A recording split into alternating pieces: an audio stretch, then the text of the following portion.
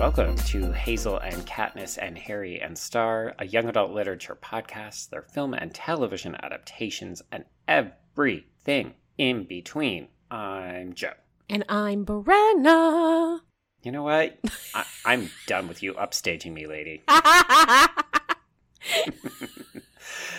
And our show is created on the traditional lands of the Haudenosaunee, the Huron-Wendat, and the Anishinaabe on lands connected to the Toronto Purchase, Treaty 13 of 1805. And on Tk'emlúps te Secwépemc territory within the unceded traditional lands of Secwépemc-Ulu. As settlers, we take seriously our responsibility to center and uplift Indigenous creatives and to work to build a more inclusive YA environment for all marginalized folks. Indeed. Although this week we're mostly just gonna talk about white people. Yeah. My homework's not too bad. Oh, good. Okay. Yeah. Actually, mine is too. Yeah. Yay! Progress. Yay. Okay. So, folks, this is a bit of a scattershot mini-sode. I was gonna call it a grab bag. Oh, I like that. Yeah. Okay. Yeah. Folks, this is a grab bag mini-sode, which we have called YA in Focus at the suggestion of our dear listener Max, who asked us to focus on the contributions of a couple of key YA folks. So we're actually going to use the two that Max suggested. Mm-hmm. Although if this goes well, we may think about revisiting it with a couple of other people down the line. We didn't intend to do exactly what Max had suggested. We were going to go away and think about it and develop something. Yeah. But we're both exhausted and creatively bankrupt. So thanks, Max. You really saved our butts this week. Yes, it's called Other People Doing Our Homework and then us taking credit for it. Yay! Yay! Yeah. So we're going to talk about Judy Blume and Kevin Williamson. And then we also have a little bit of listener mail to follow up our All the Bright Places episode, which kicked off book 3. And we've got, I think, a bit of homework. So we're going to update you on what we're reading. Yep. All right. Well, let's begin with the listener mail, and we'll give a shout out to Andrew, who wrote in to unpack the All the Bright Places episode that we did a couple weeks ago, 4 weeks ago. Mm-hmm. Yeah. So Andrew had actually previously written in when he first requested the episode along with a couple of other folks, and then he followed up after the episode came out. And I think the big thing that Andrew wanted to talk about was the fact that he really enjoyed the chemistry between Elle Fanning and Justice Smith. And he feels like Justice Smith in particular is an actor who typically gets pigeonholed into a certain type of role, and Andrew liked that Justice Smith got to be fun and goofy in this movie, at least in the first half. I don't disagree with that. He's often sort of the significant but still off-center best friend character, right? Yeah, or a little bit stoic. Yeah. It's almost like because he is a person of color, he's asked to take on more responsibility and be the morally upstanding character. So it was a nice change of pace to see him just cut loose. I buy that. So then this is where Andrew's problem with the film adaptation in particular came in, is that this is all good, he gets to have fun, and then all of a sudden it's not just the ableism, but it becomes a person of color who ends up having to die so that he can guide some white lady's journey. True. Yeah, and we didn't even talk about that. We talked about the ableism extensively because to me that was front and center. But yeah, we didn't even talk about that aspect of it, and it's worth raising. Thanks, Andrew. Yeah, so it's one of those things where I think you have to be really mindful as a creative if you're going to, as we said, it's no longer diversity flip, it is now inclusion flip. But so much better. Yes, fantastic.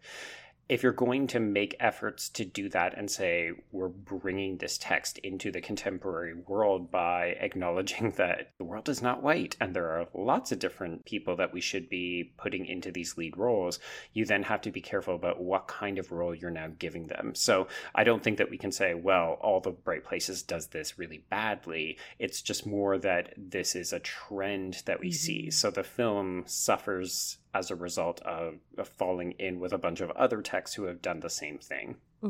Yeah, I strongly agree with everything you just said. I just really wanted that film to be better for so many reasons. But here we are. Yeah. And if folks haven't had a chance, go back and listen to that episode where we talk about it extensively. Yeah, for sure. Yeah. So thank you, Andrew, for writing in and elaborating on your comments. Always appreciate the listener mail.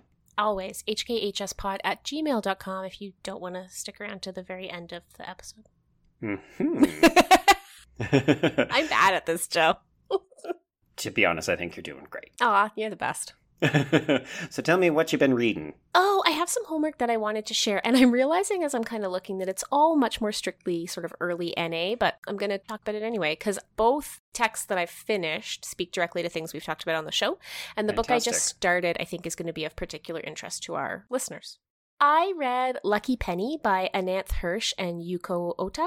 It's a comic. I'm going to read you the summary because I think you're going to like it. Okay. If Penny Brighton didn't have bad luck, she'd have no luck at all. She lost her job and her apartment in the same day. But it's okay. Her friend has a cozy storage unit she can crash in. Oh, no. There's bound to be career opportunities at the neighborhood laundromat. Just look how fast the 12-year-old who runs the place made it to management.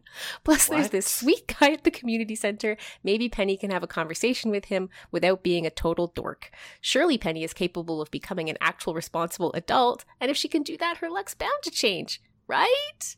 Oh, Brenna. It's a very... You're reading this like it's funny, and I'm horrified. No, it is. It's genuinely very funny. So the reason I actually picked it up is stylistically it looks a lot like Scott Pilgrim. Oh, and okay. The experience of reading it is very much like, what if in the Scott Pilgrim universe, women could be whole human beings? I don't understand.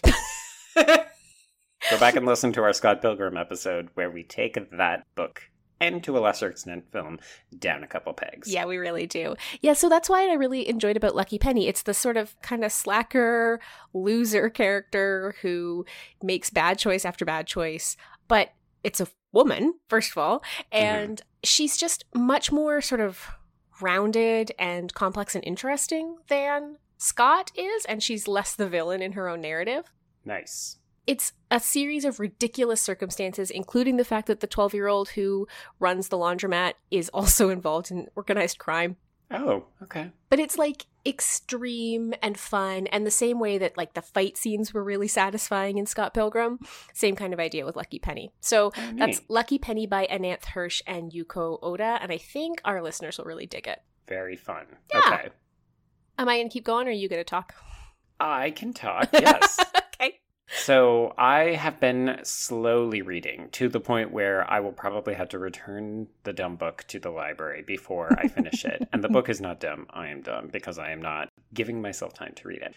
All this to say, I am reading Cemetery Boys by Aiden Thomas. Oh, yeah. So from what I've seen on YA Twitter, this is possibly the hottest title. Mm-hmm. So this came out back in September, and it has been called groundbreaking, and it's supernatural and spooky. So it's one of the reasons I wanted to talk about it during October. Mm-hmm. So in case folks don't remember, this is the story of Yadril. He is a trans man who is struggling with his family to get his gender accepted. Mm. One of the reasons that that is important is because he is trying to also prove himself to be a real brujo. There's different roles for men and women in his community, and he's not being taken seriously as a man by his family, which also means that he's not able to practice his supernatural responsibilities as a brujo. So basically, he decides he's going to perform this ritual himself to prove his family wrong, and he accidentally calls forward a ghost of a bad boy at school named Julian Diaz, and Julian, because he's a bad boy, doesn't take kindly to being told what to do, and of course they end up having to go on adventures, and maybe fall in love a little bit. Ooh. Yeah, it is a lot of fun because it's very spooky, and it's also rooted in the Latinx community, so it's set in Los Angeles, and even in the first couple of pages, we're using Spanish. Oh, nice. So as like a deeply, deeply white person, it's an immensely satisfying read. And then the trans narrative is literally driving everything in this story. So it's spooky, it's queer, it's great for white people who like need to round out their education about other people's cultures. So I recommend. All of the reviews that I've read have confirmed this is easily one of the best titles of the year. I'm excited. I have a copy of it somewhere, and I also really want to read it. am I right in hearing you that it's a trans masc story? Yes. Okay, see, this is really interesting. I just saw a tweet the other day that blew my mind, Joe. So this person was tweeting about how there are only trans masc stories and there are no trans femme stories in YA. And that has not been my experience of YA. I do kind of find it's actually the flip. Like, that's one of the reasons I was so interested in this story, is because I can only think of maybe a couple of trans masc stories. I feel like on the show we have primarily talked about stories about and by trans women. So Yes. I was really, like, my mind was sort of scrambled by the tweet because there were all these people agreeing with it. And I was like, what is happening? But I'm wondering if it's because this title right now is super buzzy. Quite possibly. Yeah. It does feel like maybe there's been an increase in some trans masc stories, and that person, I don't know, maybe they're new to the scene, but part of me is also like, do a little bit of Google searching, because I'm super happy because I feel like we're actually just seeing an explosion of trans stories. Yes. And I'm very excited because, as we talked about with Meredith Russo, and as we talked about with Kai Ching Tom, More is better. more is better, but also the diversity of types. Like, we've got fantasy, we've got romance, like, they're not rooted in trauma porn, which is just super, super refreshing. Super refreshing. Totally agree. Speaking of refreshing, Joe, Mm-hmm. I took some advice from you this week in my reading. Oh dear, I'm worried. Months and months and months and months ago, in fact, probably like a year ago, we were talking about the show and you were rereading all of Giant Days at the time because you were kind of having a bad day, week, month. You were going through a bit of a thing and you were reading them as cozy literature. Mm-hmm. And I was in the library the other day and I was like, I just want to read something that I know is going to be really good. Mm-hmm. And I realized I am quite a few issues behind in Giant Days. So I picked up volume 10 and 11 at the library and read them. And I just want to thank you because Giant Days is always a really good place to go home to. It's just so satisfying. The characters are so convincingly drawn, both literally as well as character-based. Mm-hmm. Yeah, I recognize that this sounds a little bit weird because I'm not as British as you are in terms of like roots, but I'm pretty British. It feels like a warm cup of tea, right? It does. So those of you who haven't heard us talk about it before, Giant Days is a comic series by John Allison, and Max Sarin does the illustrations, at least in the volumes that I've been reading. And it takes place at a English university in the north of England, and it follows these 3 women and their friend group through their university careers. And it's absolutely lovely. It's actually just ended. The series ended, this year, a few months back anyway. So I was realizing that, I had only gotten as far as volume 9. So the library had 10 and 11, and 12, 13, and 14 are all out. So I got to get on it. But I recommend it if you're just looking for something that feels cozy and is interesting and gripping and fun and funny, but isn't going to hurt you. Yes. I recommend picking up Giant Days. Yes, hard cosign. Yeah. All right, so let's get to this main event, Brenna. Oh, wait, there's one more thing I wanted to do. Oh, okay. Sorry. Are you leaving that in or cutting it out? Either or. I just wanted to say, and this is just a quick one because I'm not finished it yet, but a book of interest to our listeners, particularly if you were into our conversation about Trickster or previously our conversation about The Lesser Blessed. I just started reading A History of My Brief Body by Billy Ray Belcourt. This is the buzzy Canadian nonfiction. Belcourt is a poet, but this is his debut memoir, and it's very much about his sort of teenage, adolescence, and early adulthood. So I think our listeners will really, really enjoy it. It's quite raw. If you don't like reading about sexuality, it might not be your title, but it's a pretty fantastic queer Indigenous memoir that I think everybody should pick up. Wow. Billy Ray Belcourt's the youngest ever winner of the Griffin Prize, and I think that this book is something quite remarkable. Yeah, I think our listeners would really like it, Joe. Okay, cool. Yeah. Okay, now I'm done. All right. So let's do some YA in focus. Yeah. And I'm curious, do you want to go first? Do you want me to go first? I want you to go first because you're going to talk about Kevin Williamson, and I want to make sure we have time to talk about Dawson's Creek. Okay, sounds good. So I'm curious, Brenna, how much about Kevin Williamson do you know? He made Dawson's Creek.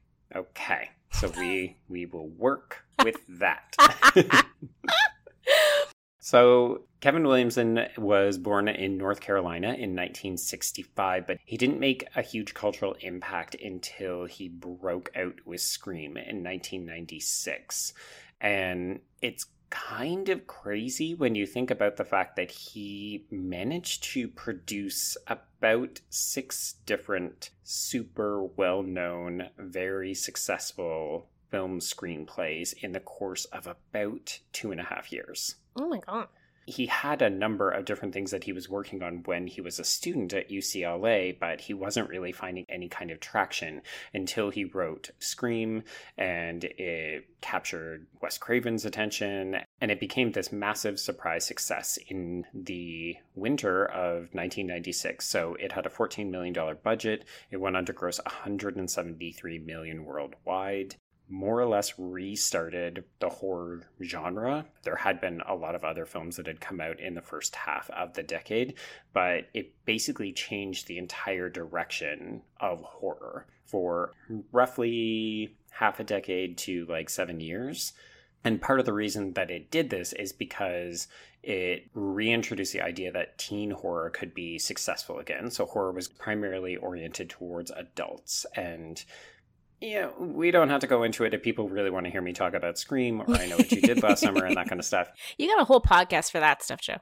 Yeah, but it's worth noting that one of the things that people associate with Scream, it's not just that it's like this collaborative team up with Williamson and Craven, or the fact that it was using, at the time, WB, so like Warner Brothers, the TV station, was producing teen content, and it started to become a bit of a pipeline. Like if you were on a show on the WB, you would go on to star in these teen horror films, and they were making bank. Yep. But the big thing was Scream, and then this becomes part of the Dawson's Creek conversation, is that its dialogue is really where it's at. Like Kevin Williamson is amazing at crafting teen speak lingo that is like an earworm. It's super catchy, it's very contemporary, it's pop culture laden, and highly, highly quotable. And people try to imitate it, but they don't do it as well. I was going to say, you say pop culture laden, and that's true, but also super literate.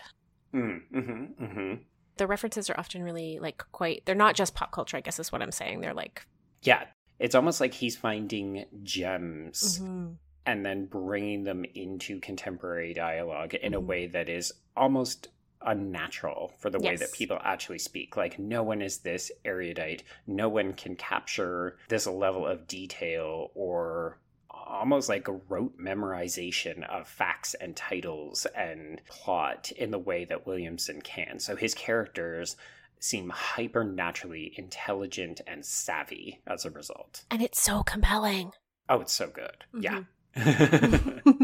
So this gets put into great effect from basically 1996 through to about 1999. So he has Scream in 96, I Know What You Did Last Summer in 97, Scream 2 in 1997 as well, and then Halloween H2O and The Faculty in 1998. Then we've also got Dawson's Creek on the CW network.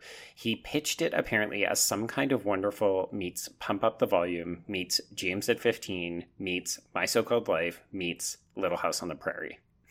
Oh my God, okay. Which, if you think about it, what you just said, which is like drawing on this vast expanse of different kinds of literature, film, and television history, like, yeah, I mean, woof, there's a lot there.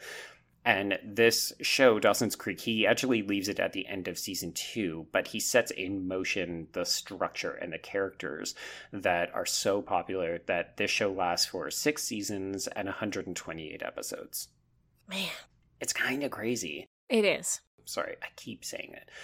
It's kind of astounding. And what's even more astounding is the fact that as of 1999, he goes into a period where he cannot get a success off the ground. So he has 3 years where he is the most popular person in Hollywood, and then spends almost a decade trying to capture even a semblance of that fire.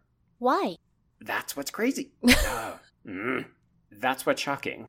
it's not quite clear why things then fall apart for him. So he ends up leaving Scream 3. It was supposed to come out in 99. Things didn't work out quite that well, so it ends up coming out in 2000.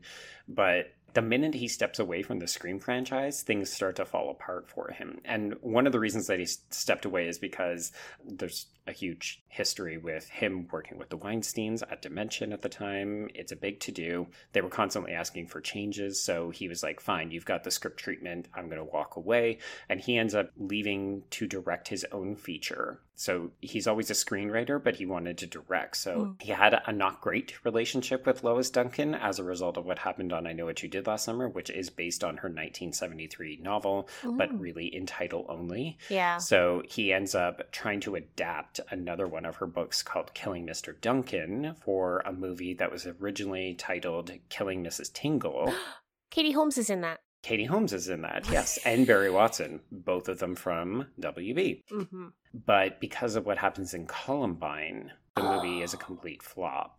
So it gets retitled, Teaching Mrs. Tingle. They decide that they have to par down on the violence because they don't want kids in high school killing people.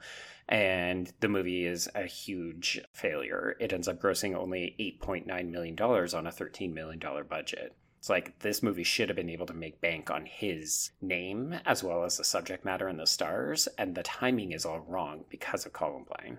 Wow. That's crazy.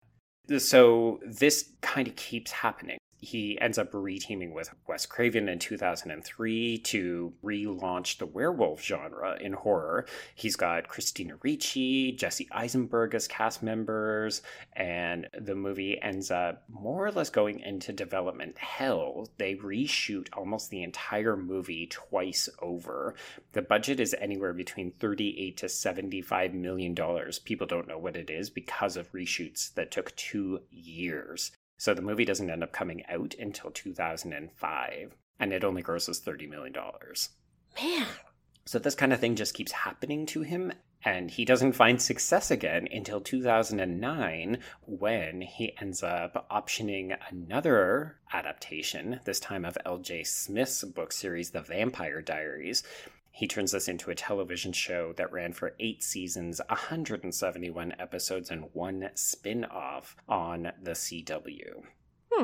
Yeah, and this is a future episode in the making. The initial run is 4 books, but the TV show, as you heard me say, is quite a bit lengthier, so it's a matter of how can we do a couple of episodes and get the flavor while still being able to talk about the book. So hopefully sometime in the new year, I'm going to make you do that. And I think it's a lot of fun because it's the same kind of compelling narrative with sexy characters and they speak very well, but this one is obviously more supernaturally inclined. Okay. So thinking about the future, he was originally tied to Scream 4, and the same kind of thing happened on Scream 3. So he was involved initially, and then he backed off. And he is executive producing the 5th Scream movie, which is currently in production and scheduled to come out in January of 2022. Time will tell whether he can kind of bring it back full circle, but it seems like his career trajectory is definitely tied to the Scream franchise. But if you think about his lasting impact on YA, I would definitely say it's somewhere between Dawson's Creek and Scream. It's interesting too because Dawson's Creek, it kicked off quite a moment of YA, right? Like I think about Dawson's Creek, and then I think about the way that style was replicated in a show like Felicity for a more NA audience, for example. That same kind of like rapid speaking, richly intertextual dialogue with really, really smart young people at the core of the storytelling. Yep. And it's interesting that that formula had such a moment at the late 90s, early 2000s, and then... Yeah, it's tapered off again. Kind of tapered off, and it's a shame because it is by far my favorite YA genre. West Wing for teens is what I like best.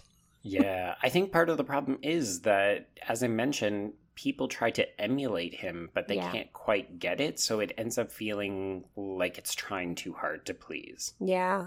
I will say that finale of Dawson's Creek is one of my favorite all-time creative choices in television, just in terms of like the way he chose to end it in a way that I think he knew was going to enrage at least 50% of his audience. Well, bear in mind, he wasn't attached to the show at that point anymore. Never but mind. I'm sure that, yeah, I don't know that killing off one of your principal four is ever a good way to go. No, it's not that so much as the, when you have a series that has a will they, won't they narrative, usually the final answer is someone else, right? Like, so in Dawson's Creek, we have the Pacey, Joey, Dawson triangle, and like most shows would have the end point be some other third person who we hadn't met before as the romantic interest for the main. Right. But instead, Joey and Pacey end up together, which is what should have happened all along. Yeah, okay. They're adorable together, and Dawson's the worst. Oh, yeah. I mean, if you want to talk about the epitome of terrible white dudes. Mediocre white boy. There we go. Dawson. He's one of the OGs if we're thinking about mid-90s. You know, the other thing I think Kevin Williamson gets really well that is clearly something many creators have struggled with, as we've seen on this show, is how much parents is enough parents. Okay. Because I think on Dawson's Creek in particular, unlike other shows of the genre, we have interesting, rounded parents who fuel drama, but who are never center stage. Right. And I think that dynamic, we've talked about this on the show lots of times, it seems to be really hard for people to hit.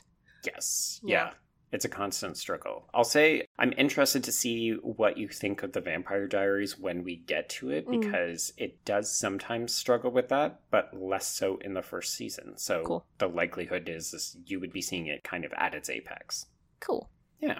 So that is Kevin Williamson. Oh, and I should also note that he is an out gay man. Always nice to see somebody who isn't afraid of disclosing their orientation when they become famous, because that does tend to happen in Hollywood. All right, tell me about Judy Blume. I'm going to tell you about Judy Blume. So I was thinking when I took Max's advice and started looking into Judy Blume that it's kind of bizarre we haven't talked about her on the show yet. Oh, I know. I did have one episode scheduled and it got bumped back, so I'm hoping, again, we'll do it early in the next year. She's just such a significant figure, but you know, her work has not been heavily adapted. And I'm wondering, I mean, I think that's pretty clearly her decision, and something she feels really strongly about. But I don't know. I kind of want to talk about the fact that her work has been sort of fixed to literature has made it so that there's a kind of purity about Judy Blume, right? She has not been exploited as an industry in the same way so many YA creators do get exploited. So I think she's an interesting figure from that perspective. Anyway, a little bit of sort of context. She's born in 1938. So she's in her 80s now. Oh, I was going to say, she's still alive. That surprises me. Yeah, she is. She's still alive. She's in her 80s. She's had 2 cancer scares, but she is still with us. Okay. And she was the daughter of, fairly typical upper middle class family. Her father was a dentist. Her family's Jewish. Grew up in sort of one of those small New Jersey communities that's commuting distance to New York. And that is where a lot of her books are set. Like a lot of her characters kind of live that similar existence. Okay. It's interesting. She had 2 sort of traumatic incidences in her youth. One she's talked about a lot, and the other that she didn't start talking about until her most recent adult novel came out. So the first is that she got mono when she was a teenager and got pulled out of school. It was like end of high school, beginning of university, one or the other, but that seems to have done a lot for her creativity, just being sort of secluded for a long period of time. Right. But the other thing is that when she was a fairly young teenager, in this tiny community of Elizabeth, New Jersey, there were 3 plane crashes in 2 years, and 118 people died across those crashes. Holy cow. Yes, and her father, because he was a dentist and he lived in the town, he actually helped with the identification of the bodies. Grisly. It was super grisly, right? And I think that this moment, she didn't talk about it until in 2015, her most recent novel, which is fantastic, by the way, you would really like it. It's a book for adults. It's called In the Unlikely Event, and it basically talks about this. It's basically about these mysterious plane crashes and then what happens to people who have that kind of traumatic incidents in their teen years, kind of. It's really good. And I read it on an airplane, though, which was a bad idea. Oh, but no. I didn't know it was about plane crashes. I'm not the sharpest knife. Anyway. Brenna going on board. Just some light reading. And I remember the stewardess, I was opening it, or sorry, the flight attendant, and I was opening the book, and she's like, "Is that what you're reading?" And I was like, "Uh-huh." And she's like, "Okay." Oh. Foolish girl. And then we're taking off, and I'm reading this grisly plane crash scene. Anyway. But can we talk about how the flight attendant 100% knew what the content of that Judy Blume book was? Yeah, cool. She was totally, I know, right? I wish we'd exchanged emails. Right. Anyway, the reason why I bring that up, the reason why I think it's important is because Judy Blume is sort of the significant figure for taking teenage and young adulthood seriously, way before most people were taking it seriously, right? Yes. So she starts publishing books in 1969, primarily middle grade at the beginning, middle grade and early adolescence. Over the 1970s, she publishes 13 books, so she becomes incredibly prolific through that period. But she's consistently always also publishing books for adults. Oh, okay. So her book Wifey came out in 78, Smart Women in 83, Summer Sisters in 98, and then In the Unlikely Event in 2015. So like every decade, she's also been writing for adults. In fact, fun fact, the one and only time the librarian called my parents when I was growing up was when I had read all the Judy Blume in the library in the upstairs area, which was for kids. You were trying to read the adult Judy Blume? I checked out Wifey. Oh, no. No. And the thing is that, like, my mom read all the Canlit when I was growing up, and I had already read a lot about broken marriages. It's really scary, emotional stories by that point. But I bring up Wifey in particular because I got to read you a quote from Judy Blume about the publication of her first adult novel in 1978. Okay. She said, "It's my first novel for adult readers. Sandy Pressman was raised to lead a 50s life. You know, you grow up, you get a college degree, just in case, God forbid, you ever have to work. You marry well, you have children, and that's the problem. And what? For Sandy, it's the summer she begins to question her choices and give in to her fantasies. It's a book about an extramarital affair with an old high school boyfriend." Yes. When Wifey was published, some people thought I would never write another children's book. Some people thought I had finally written a real book at last. Some were angry that I hadn't used a pseudonym, and others that I even had such thoughts. And I began to hear from old boyfriends. And even that frankness, right? Like that Yes. relatability and that control of voice. You can immediately understand why people gravitate towards her. Yes, totally. So, you know, you think about her most famous books like Are You There, God? It's Me, Margaret, which, by the way, has been greenlit for an adaptation that's coming out this year, apparently. Oh, really? Okay, Yeah. because I was shocked that that had not been adapted. Yeah, I really get the sense that she has resisted selling the rights to her books because, as near as I can figure, the first one of her books that was actually adapted was Tiger Eyes. Yes, that was the one I was going to get us to do. Oh, good, I'm excited. But did you see who the director of that was? I can't recall off the top of my head. Her son. What? Yes. So the first, and to my knowledge, the only successful selling of rights, and maybe even the first time she's ever actually done it, was her son in 2012. She, sold the rights so that her son could make the adaptation. So Nice. I find that really interesting. I think she's been really nervous about it, and for good reason, right? We've seen so many bad adaptations over the years. Sure have. So I mean, we've seen a bunch of good ones as well, just to clarify, but it's one of those things where you don't want to risk a bad adaptation after putting so much time and energy into delivering the utmost quality, right? Right? And we're talking about a writer who is very much known for her personal integrity. Yes. And who has spent a career fighting, so many of her books have been challenged and censored over the years. It's so funny now. Have you ever read Are You There, God? It's Me, Margaret? I haven't, no. Okay, so it seems like the purest of pure stories now. Like, it's about a young woman who, her parents have an interfaith marriage, Christian and Jewish, and as a result, they decide to not raise their kids with any religion at all because they figure they'll figure it out for themselves as they get older.